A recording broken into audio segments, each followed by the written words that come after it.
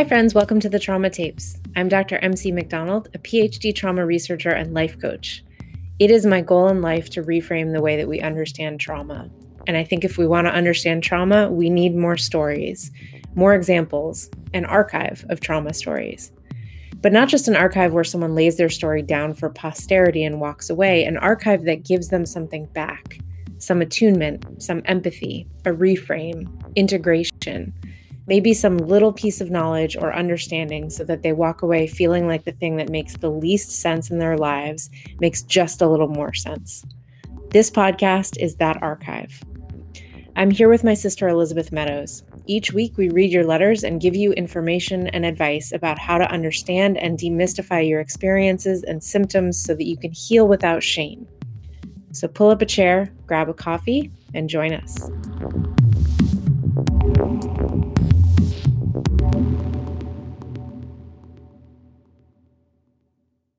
Hello. How are you doing? I'm good. How are you? Good. What's going on? We're talking about ranting and what to rant about. And we want to rant about why everyone is so cranky in December. I don't get it. I really if you don't, I don't know. There's part of me that blames that on that every communication that you get right now is time is running out. Even if you're not buying what they're selling or you're not interested, just the fact that that's the message for everything is so, I don't know. I think it puts people over the edge, It does. It does. Only 2 days left. Final days. I'm looking at my inbox right now. Yeah. Time is running out. That's a great point.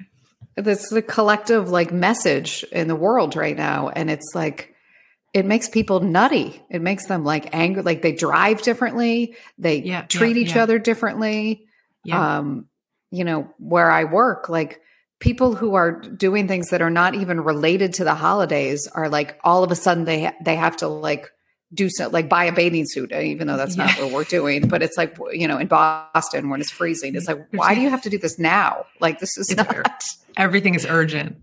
Everything is urgent that you have, you're just I have to do this right now. Ah. Right. I keep laughing because it is so interesting. It's and I feel this year more than at any other year. And I think other people do too. It's as soon as the Thanksgiving switch flipped, everyone was it's the holidays. Right. Happy holidays. And you're just whoa, what are we doing? Yeah. Yeah. And I wonder if people are making up for, the past couple of holidays where they, they couldn't do things or didn't feel that they could move about the world as freely as they do now. I don't know. It's it seems extra right now for some reason. It does. I've been thinking so much. I go in and out of thinking about this. I think I've talked about on the podcast before of this idea of how we don't value ease. Ease isn't a value in our culture. And I think that's really disturbing. And I think if we could just go there a little bit, 10% of the time, the world would be a better place. What if you actually valued ease? What would that even look like? Things up like that. That you'd approach, instead of approaching the pandemic the holidays with this frantic energy, you were just okay, it's the end of the year. We've got some things going on. We have some days off. We have some things to celebrate. How do I want to do that this year? Instead of, I have to do the exact same thing as last year and blah, blah, blah, blah. We didn't get to do it during the pandemic. And so now I got to do it 10 times as badly. I don't know. Right. We only value urgency and productivity instead of ease. That's a good point. I just want I don't know. Ease as a value. I like that. Right? Yeah. We need a tattoo that says ease. I know. Remember Dad used to always say easy. Yeah, but he would say it with his teeth. Yeah. That's because we would be clearing the plates and doing a dance with the plates as we were going to the, he'd be level. Oh my God. Easy. Did he say that too? Yeah, I think so. That sounds like him. That's so funny. And I get it. People there's a lot of competing stuff we were talking about this last week on the podcast when it came to Thanksgiving. There's a lot of competing desires that happen at the same time. And so you don't know how to reconcile that, but like, just maybe take 5 minutes a day and do nothing. And I don't know. Try not to get caught up in the wave of chaos, Yeah. Which is so difficult. It's so difficult. And I was just wondering, like, is that even possible? Because when it's the collective movement, it's hard to just opt out. What does that look like? You'd have to like sequester yourself. Because this stuff comes up, like, even if I don't have a lot of energy around the holiday right now at all, but I go to the grocery store and I'm amped afterwards because everyone is just like, the audacity of people to take up space right now is fascinating to me. What do you mean? Like, you have like this happened like 12 times yesterday in like a 20-minute period. And I was trying to go to the grocery store and get back before I had like my next thing, which totally should have been possible. But then the time got crunched because there'd be someone like in a small grocery store aisle diagonal with their cart in the aisle, like moving at like 0.5 miles an hour to try to decide which of the 17 quinoa is the one that they wanted. And it's like, there are 4,000 people in the grocery store right now for whatever reason, because it's like 2:00 in the afternoon and everyone needs stuff in this aisle. And you are just like going to spend 15 entire minutes clogging up the whole thing, or walking down the middle of the sidewalk at a snail's pace when you could easily walk to one side or the other. Because you can feel the people behind you, but you don't do any, But that's like, we know people like that. There are people that like are completely unaware of what is going on around them. Are they? Or are they just like entitled to the like? Are they? I don't know. I see it all day, every day, all the time. It's this like it's fascinating character, actually. And all these fools are like side characters, so I get to walk down the middle of the street. I don't know. I mean, maybe it's a better way to move about the world, because I feel like I move about the world like, oh boy, okay, I gotta dodge, right. Apologizing for my presence, and let me get out of the way, and I don't know, maybe they're onto something. We got to meet in the middle. We should have like a conference and have like these two groups of people come together and be like, all right, we got to strike a balance here. You fools are taking up too much space. You fools are taking too little. What do we do? This is going to be controversial, but like, I don't understand why people bring like 42 people with them to the grocery store. Like, yeah. Do you need all that input? Like, can't you just make a list at home and have one person go? Like, I don't like. There's 15 kinds of quinoa. I need 15 people. We need to have a poll. And I get it when parents have to take their children because of childcare issues. I get that. But sometimes it's like, really? Like, why? It's like your extended family and your grandmother and Right. And maybe that's the thing. So like we like have ease about the holiday, but then you go to the grocery store and it all goes away. Yeah. So we need to do this as a culture. We need to like decide, I think, I texted you last night. I think I just want to go to an island and in December and have things delivered. I think that's the only answer. December. You know what I worry about actually is that the hardest week for me is that week after Christmas. Oh, really? Yeah. Because this stuff is like, at least there's energy and like anger and irritation in this time. But like that's like a dark, lonely, sad week. Yeah. It's like coming down from And again, even if you're not doing anything, everyone else is coming down. So the whole world feels like, ugh, Yeah. Yeah. It's like letting the air out of something. Yeah. I don't like that. It's crazy. It's crazy how there's like a vibe, Yeah. Energy. Yeah, totally. Yeah. And everyone gets swept up in it. Yeah. And I think we should think about that. Like we should, when we talk about ethics, we often talk about these like big decisions to make. Like, is this the right thing or is this the wrong thing? And it's like, well, how about like how you are operating in the world and how that's impacting other people? That would change the world. Right. When you take your irritation or your whatever to the grocery store, you're enacting it on everybody else. And some amount of that is impossible to get away from, but like we could at least think about it. Just be aware of it.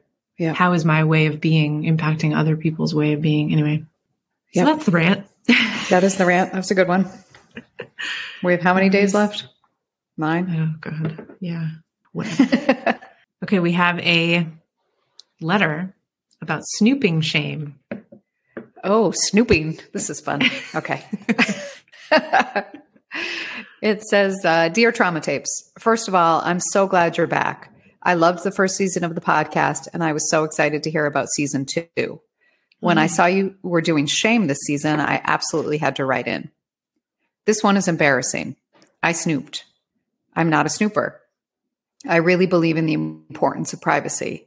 And I think that if someone is hiding something, it almost always comes out in the wash anyway. But I'm in a relationship where things are a bit ambiguous, and he's been acting really strange. Over a couple of weeks span, I became completely convinced that he had someone else he was talking to, and given the very first opportunity to snoop, I did. The shocking thing, I found absolutely nothing. As soon as I realized that I was wrong, I immediately felt a waterfall of shame that has not stopped. I didn't tell him, and I don't think he knows, but I don't know what to do with the shame. Every time I think about it, I cringe. It sounds extreme, but I don't know who I am anymore. Am I going to do this all the time? What was the plan if I did find something? Was there a part of me that was almost disappointed that I didn't? Help. Ooh. Oh, man. Okay. There's a lot here. Do you notice, and I bet if we track this now, it's going to happen in every single letter, that the person always says, like, what's at stake here is their identity. I don't know who I am anymore. I don't know who I am. She said in the beginning, I am not someone who snoops. Right. Like, why do we take it to that level? Do we do that with everything? I don't think so. That's what makes it shame, right? Right. That's not I did something. That's I am. I'm bad. I am. Yeah. Good point. Yeah. Yeah. And it's funny because I think and I mean this, I feel like I know the letter writer. I don't, but I feel like I know the letter writer because they're like a listener, yeah. But I want to kind of push back in a funny way where she says I'm not someone who snoops. And it's like, well, you are. You did. It's okay. You did. Right. And it's like, that doesn't have to mean you are bad. Right. Or that you're going to be doomed to doing this forever. Right. Clearly there was a pattern that made you reach for this behavior. What do you think about snooping? I feel like I share too much. So disclosure is a very helpful tool. I know, but I feel like every episode doesn't need to be me revealing my deepest, darkest secrets. I think it's universal. I think, I don't know anyone who hasn't done that in certain situations, Yeah. And I think what's more important is to figure out, is to not go down the road of I'm a bad person and I'm always going to do this, but just try to answer the question of why did I feel the need to do this in this situation? Yeah. I'm convinced the more we talk about it, that the shame is almost always a shield that's keeping you from something else. Right. That you're scared of. And it's a weird shield because it's a painful one to have, but it protects you from all these other questions at the end. Yeah. What do you think about snooping? I mean, I get the same as you. I think it's universal. I think it's something we should notice when we find ourselves even compelled to do it, because there's that's an indicator of light itself. Right. And that indicator isn't necessarily that there's something wrong with the relationship or the whatever. It's just something is up. It could have nothing to do with the relationship. I think sometimes we project stress into a relationship it's not coming from there at all. Yeah. But I think it's not only is it universal, but I think it's gotten a lot easier because we have devices and we're all communicating in all of these permanent ways or semi-permanent ways that we can go back and read emails and you can read text messages and you can, and it happens accidentally. Sometimes people pick up something and it's, there's a note in there that they didn't expect and whatever. But I think I don't honestly know why people freak out so much about it. I think usually that's another indicator, if, let's say the letter writer had found something and then she had confronted her partner and said, I found this thing. Usually what I see with clients is that then the whole conversation becomes about you broke my trust by snooping. And that's just a shield. That's just that's bullshit. Yeah. That's because they don't want to be because you were doing something wrong. Right. Right. So that's just a dance around that. But so I don't know why we get so obsessed about it. Privacy obviously is important. And when you break someone's privacy, that's a kind of betrayal you have to process. But I don't think we talk enough about why you got to that point, especially if you're not someone who typically does this. Like, what is going on in the relationship? And she said very little about, she said, things are a bit ambiguous and he's been acting really strange. What does that mean? Well, it sounds like she doesn't feel secure in, right. in the relationship, right? Mm-hmm, mm-hmm. And then, okay, then drill down further. Why are you not secure in the relationship? What would you need? Why is it an ambiguous relationship? Did you guys decide it was going to be ambiguous? Is there some level of certainty that you could get that would help you? Right? Like maybe this is time. Maybe the indicator is that you want to level up your commitment. Right. Maybe you've agreed to something that you're not 100% comfortable with. Right. Or that you were comfortable with and now you're not anymore. Like the relationships change and you change through time. So like I would think about trying to figure out what that is first in you before you even talk to the other person. Right. And then again, like I know we're going to get like dragged for this because I feel like I say this every week. I don't think you have to come clean about it, but I do think you have to have a conversation about the thing that's actually bugging you. Exactly. So if you realize like, oh, okay, like it's been okay for me to be in an ambiguous place with this relationship until now, but I'm realizing that I'm no longer comfortable with that. Can we decide, can we level up the commitment? Can we do this? Can we, whatever, I had a situation, and I think I've talked about this before, and it was many, many years ago. Something had gone south in a relationship. An event had happened. And my therapist at the time asked me to break down like hour by hour kind of what had happened and how I felt at certain moments. Mm-hmm. And it was so helpful to realize that like, at 6:00, I could have done this. At 10:00, I could have done this. At midnight, I could have done this, and and it wasn't like a blame situation. It was just like, really got me to think about like in this situation with the snooping, you could say like, I'm just throwing it out there, maybe she got home from work and she was feeling like a little, unsettled or unraveled, or maybe he did something and then like, they had dinner and then he went to bed early and then she felt like, well, I don't have the answer to the question, or I'm feeling a little, am I making any sense? Totally. Yeah. Yeah. It was very methodical. And it was like, I could have done a couple things differently early in the situation and the interaction that would have changed a lot. Yep. This is if I had recognized what I was feeling. Sorry.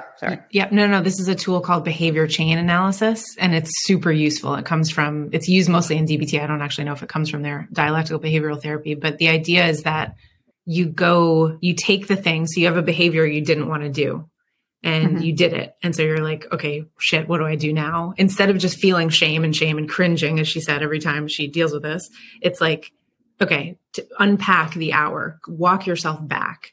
Because if I ask you right off the bat, like, why did you do that? You're going to come up with some story that misses all of these opportunities that you could have done differently. And if you understand your behavior, then you understand yourself again. Right. And so you walk back and you say like, well, okay, at 6:00, that's when I did the behavior. At 5:00, I was really agitated and I thought maybe I should call my sister and I didn't. I don't even know what example you're talking about, but like, and then at 4:00, I was really angry about a work thing and I didn't do anything about that. And then at 3:00 is usually when I have my snack and I didn't. And then, and you walk all the way back as far as you can remember and you realize what kinds of things were stacked against you. Exactly. And a lot of those things have nothing to do with the situation in which you behaved. Right. So at 2:00, I went to the grocery store and there were a bunch of jackasses there. Exactly. And the night before I stayed up too late watching TikTok because I was working too hard the day before. And so you like, it's super, super interesting to unpack your own behavior, not to shame yourself, but just to be like, oh, okay, I see. And I think the other thing you see in that situation is how much like intuition is really hard to talk about because we are right enough times to make us think our intuition is infallible. But the thing is, that's a confirmation bias. We miss all the times our intuition is completely wrong. And often what's happening is that we are telling ourselves a story. This is totally a natural brain thing. When you don't have enough details, you have to tell yourself a story for your brain to be comfortable. But then what we don't realize is that we've made that story up and then we feed it. Right. So you have a story, you have a worry like, oh, he seems kind of weird. Maybe he's talking to somebody else. And then that worry starts getting fed all this like quote unquote data, but that's not real data. It's interpretation of things that may or may not be related to that. Right. And it's so interesting that she says, like, when you first read this, and I was thinking like, okay, maybe she wants to be out of this relationship, because she said, it sounds almost like she's like a little disappointed. Oh, she says that. Was there a part of me that was almost disappointed that I didn't find anything? And it was like, oh, okay, were you setting yourself up because you want to, like, unconsciously on some level, you want to be out of this relationship. So you're actually looking for something to let yourself free. But then now I'm thinking of like, no, this, or that maybe that is true. And she can decide if that resonates for her. But it's also that she built such an ironclad story that to find that story like not true is a little bit shattering. Right. Even if it's like, that doesn't make sense to you, because you're like, wait, this is a good thing that he didn't, or that he isn't talking to somebody else. Or, I mean, it also might be that like, you're looking for a little drama. You're looking for a little energy from the relationship that you're not getting what you want. So you're looking to create a little friction or something. Yep. That's so funny that you say that. I've been thinking that was like the theme of the week. I was talking to a client about this, and then I was sitting in the waiting room at the doctor's office, and I had this like huge revelation about destructive behavior in relationships when we do destructive things and it doesn't make sense to us. And I wrote out this whole system. So here's my theory. You ready? Yep. This is random and I have not thought this through. There's 3 kinds of destruction that you have when you're thinking about being self-destructive in a relationship. Like, why am I trying to destroy the relationship or cause drama? One is you pick things apart. So you take tiny little micro interactions that you have and you go back and you're like, did he really mean this? Or he didn't do that? Or, my last person did this way and blah, blah, blah. The second way is picking yourself apart. I see this all the time where it's like, oh, I always do this in relationships and I'm bad at relationships and I failed in this way. These 2 are passive ways of destroying a relationship. And then there's a third way, which is actively creating destructive behavioral chaos. And that's when you like pick a fight, you cause a little drama, like, and there's something really interesting about this is going to sound like a contradiction, about the destructive like impulse, because it's not just destructive, it's creative. Oh, so you're creating something. Through destruction, you're creating some energy, some drama, some intrigue, some whatever. Some feedback, some like you're looking for something. Yeah. Right. Yeah. And then I had too much coffee. Can I tell you the rest of the system? Does this make sense? Yes. Is this like tracking? Yeah, so far. So the results. I'll tell you if you go off the rails. Okay. The first 2, so picking things apart and picking yourself apart, are pretty passive. Usually you're doing that in your head. Yeah. And the third way is active. You're out there like doing stuff. Lighting fires. Right.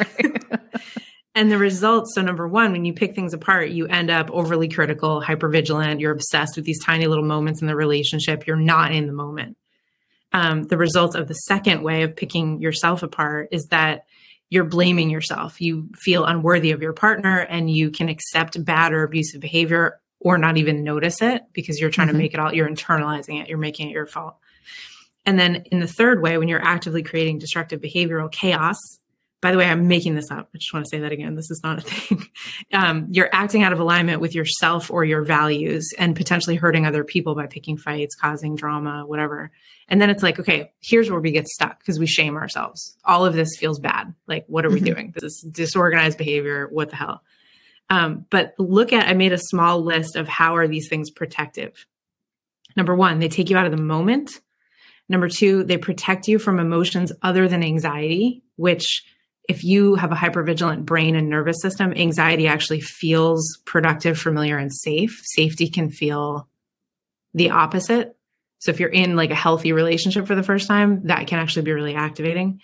They keep you from vulnerability. They keep you from intimacy. They allow you to hold the other person at an arm's length.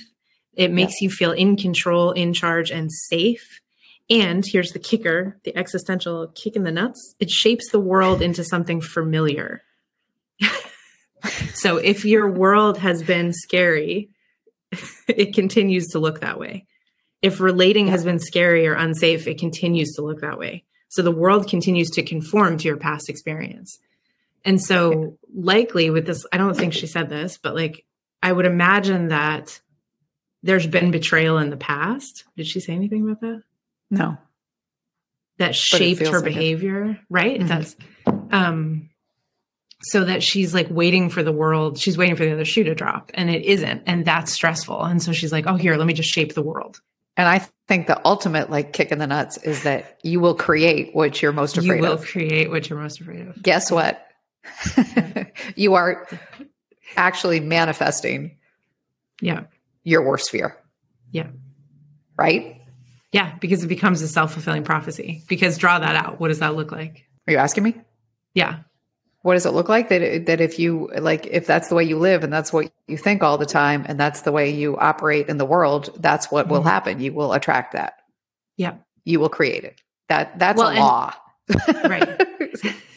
And specifically in that relationship, like you're going to, so what has your relationship been like in these days when you're like in this paranoid space of like, oh, what is he doing? Who's he talking to? What's fun? Like that is not a comfortable space for the other person. Even when they don't know what's going on, energetically, they're going to feel discomfort in the relationship. They feel discomfort in the relationship. There are other people in their life who do feel comfortable and they'll be more likely to spend time with those people and feel more disconnected from you. So it sows like, disconnection in your relationship. And then that's going to eventually explode. This doesn't mean it's your fault, right? Like when people do bad things to you, and it doesn't mean you're like drawing in bad things, but I think we are energetically connected to the things that happen in ways that we don't want to look at sometimes. Yeah. Boom. I also think like in a situation like this, like it's incredibly, for me, it's been incredibly liberating and powerful to, and you don't have to say this to the other person. You can if you want to, but like you can just not snoop. You can just decide that you're going to trust the other person.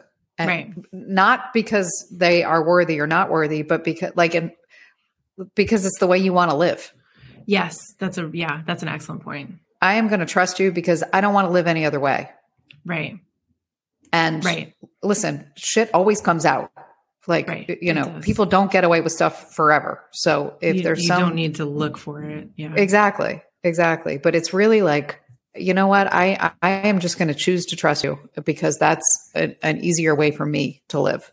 Yeah.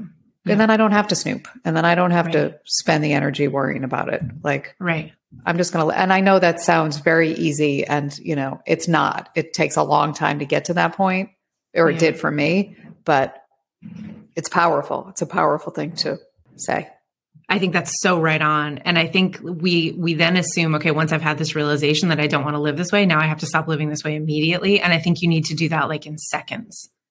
Right. So like the next time you're like around, something that you could snoop on his journal or his phone or like whatever, like, and you feel the impulse, just pause for a second, like notice the impulse and say like, oh, here it is again. Yeah. And instead of going to war with it, just notice it and say, okay, I want to do this. Can I wait 5 minutes? Yeah. And distract myself by folding the laundry or whatever, looking at Instagram. And then in 5 minutes, does the impulse feel as strong? Okay. Can I wait another 5 minutes? Now, can I wait 20 minutes? Like, and just kind of give yourself those little, I don't know the word, those little like milestones, because it's hard to stop doing something once you've done it. Cause there's that like, that impulse is going to continue to go to that place, Right.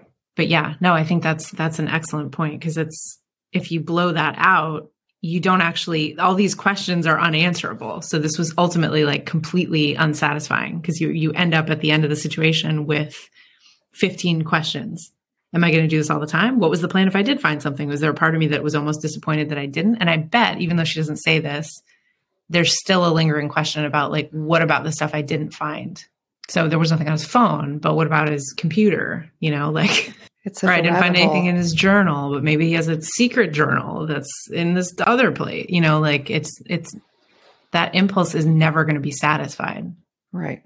That's another like message that we get from the world. Like, I mean, And you and I are like major offenders of like, true crime and like, oh, I know it. Like you immerse yourself in this, like, you don't know the person you're sleeping next to. You never really know. And they could be it's like, oh my God, Right. It's exhausting.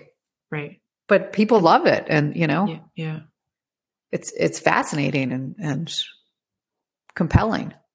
And it goes back to this thing that I think we're grappling with uncertainty on this huge level, and we're getting the missed message, or we're misinterpreting the message that if we just are paranoid enough, we won't end up married to the Golden State Killer.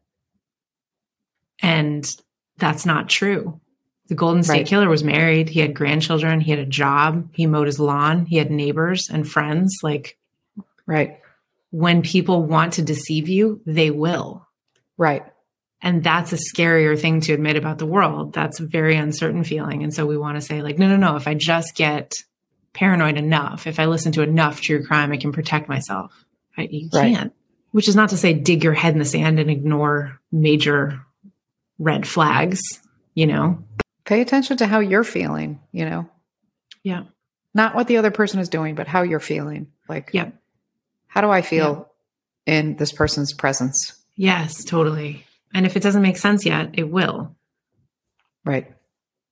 But notice, I don't feel safe in this, but I feel like they're hiding something. Yep.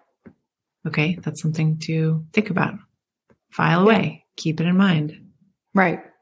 Or have the discussion. I have, some stuff in my past, and I'm trying really hard, but my tendency is to go to kind of a dark place sometimes. And I know that you haven't done anything to warrant that, but I just want you to know where I'm coming from, 100%. Be honest. I'm obsessed with this idea that it's the simplest things are the hardest to say to the people that are closest to us. Like, I feel scared is like, I'm afraid. Right. I'm getting attached. I don't know. That makes me nervous. Right. That's for some reason, like a very simple, very clear thing that's very hard to say to another human being. You're right. We should work on that. I mean, like, that sounds mean. I mean that like all of us. Yeah. Myself very much included. But also, letter writer, you have nothing to be ashamed of. This is a very normal thing. Everybody snoops. Everybody snoops. Someone's going to write in and be like, I'm the one that doesn't. Like, okay. Okay. Yeah. Good for you. For now. Right. Keep us in mind for that moment when you don't. Right. Okay. Do you have a tiny little joy? I do. What is it? Ready? Yep. My tiny little joy is Willie Nelson. Oh, have I said this before? No. I love him, and it makes me so happy. He makes me so happy. All of his music makes me so happy. The New York Times did this like fabulous profile on him. I'll send it to you. He's had like 97 albums. Oh my God. 97, like an incredible career, but there's because mom listened to him all the time. Yeah. One of our brothers named a stuffed animal Willie Nelson. I mean, it was like a big part of our childhood. Yours too, right? Oh my God. I was just thinking I had this little Walkman, and I was probably like 7 or something, but I was like really stressed about the world and I was having trouble sleeping. And so I would listen to the Willie Nelson double-sided cassette that had Sunny Side of the Street. Yeah. And I would that would be my little like mantra to myself, like as I was going to 4th grade, what was my role of like, you just got to walk on the sunny side of the street. It's going to be okay. That's nice. That's nice. It's nice. But also like, what was wrong with me? You were like, I don't know. You were flayed wide open and feeling all the things. That's not wrong. There's nothing wrong with that. Willie Nelson helped. He does help. It's just very comforting, and he has a Christmas album that I've been listening to like nonstop. And it's just like, there's that, remember mom had that Stardust. Do you know that one? Yes, of course. That's the one that was on the, it's just like sounds of your childhood. And I don't know. It's very, very soothing and is bringing me a lot of joy right now. I love that. Yeah. Thanks. I'm gonna go listen to the Christmas. I didn't know he had a Christmas album, or I forgot. He has such a great voice. And like when you read this profile of him, it's just, his career has been unbelievable. 97 albums is a lot of albums. He wrote, the song Crazy from Patsy Cline? He wrote that. I didn't know that. Yeah. Okay. What's yours? Mine is I'm getting so much joy out of doing whatever the hell I want on the holidays. And I know that like people are going to be like, oh, I can't do what I want, but like you can. And this is what it feels like. Joy. I am making whatever kinds of Christmas cookies I want, eating however many of them I want. I have this big ridiculous tree that has nothing underneath it and it has one present. And I don't care. It's just for me. And I think a lot of people are like, oh, it's just for me. I don't want to put up a tree. I had a couple of clients this week who are struggling with decorating and like, what do I do if I'm alone? You do what you want. And I think it's so interesting that it takes us so long to get to what we want because we're so used to thinking about what we should do or whatever. And it's like, I want a big, ridiculous tree. I want it to be lit all the time, 24 hours a day, even though it's sunny out. I want it to have 5,000 ridiculous ornaments on it. And it does. Yep. I love it. And it makes you happy. Yep. And it makes me happy. Yep. I love that. But it's like, it's kind of hilarious the amount of joy I get out of it. It feels like rebellion, even though like who there's nobody here to rebel against. Like, it's just, it's not like anyone's in here telling me that I have to do it, but I don't know. There's something so freeing about that. Just lean into that, Yeah. And it's bringing a lot of joy every time I see the tree or plug it in or look at I have a LaCroix ornament. I have tacos on the tree. Like it's not pretty or organized or, whatever, but I love it. It's just joyful. It's just joyful. Yep. I was reading, there was like a design blog and someone like made this really great point that I never thought about. When it starts to get dark so early, why not have all these lights in your house? Yeah, like why not just bring in more light, because you're trying to make up for the darkness outside. And I was like, God, I never thought about that, but that makes like perfect sense. It does. It does. It's so cozy. It is. It is. It's a way to kind of like counteract what's going on outside. Yeah. And if you put them on the floor, if you don't want to hang them up or you don't have the energy or whatever, just like string them around the perimeter of the room, like whatever works for you, Right. Totally. I love that. Yeah, me too. Okay. Rate, review, subscribe, and follow us on the Trauma Tapes. You can submit at thetraumatapes@gmail.com. Also our website, thetraumatapes.com. You can submit anonymously. We never share your information. Lisa doesn't even see it. I just take it and strip your name out. So I will never tell. I'm a vault. Send us letters if you want help with shame. Thank you. Thank you. See you next time.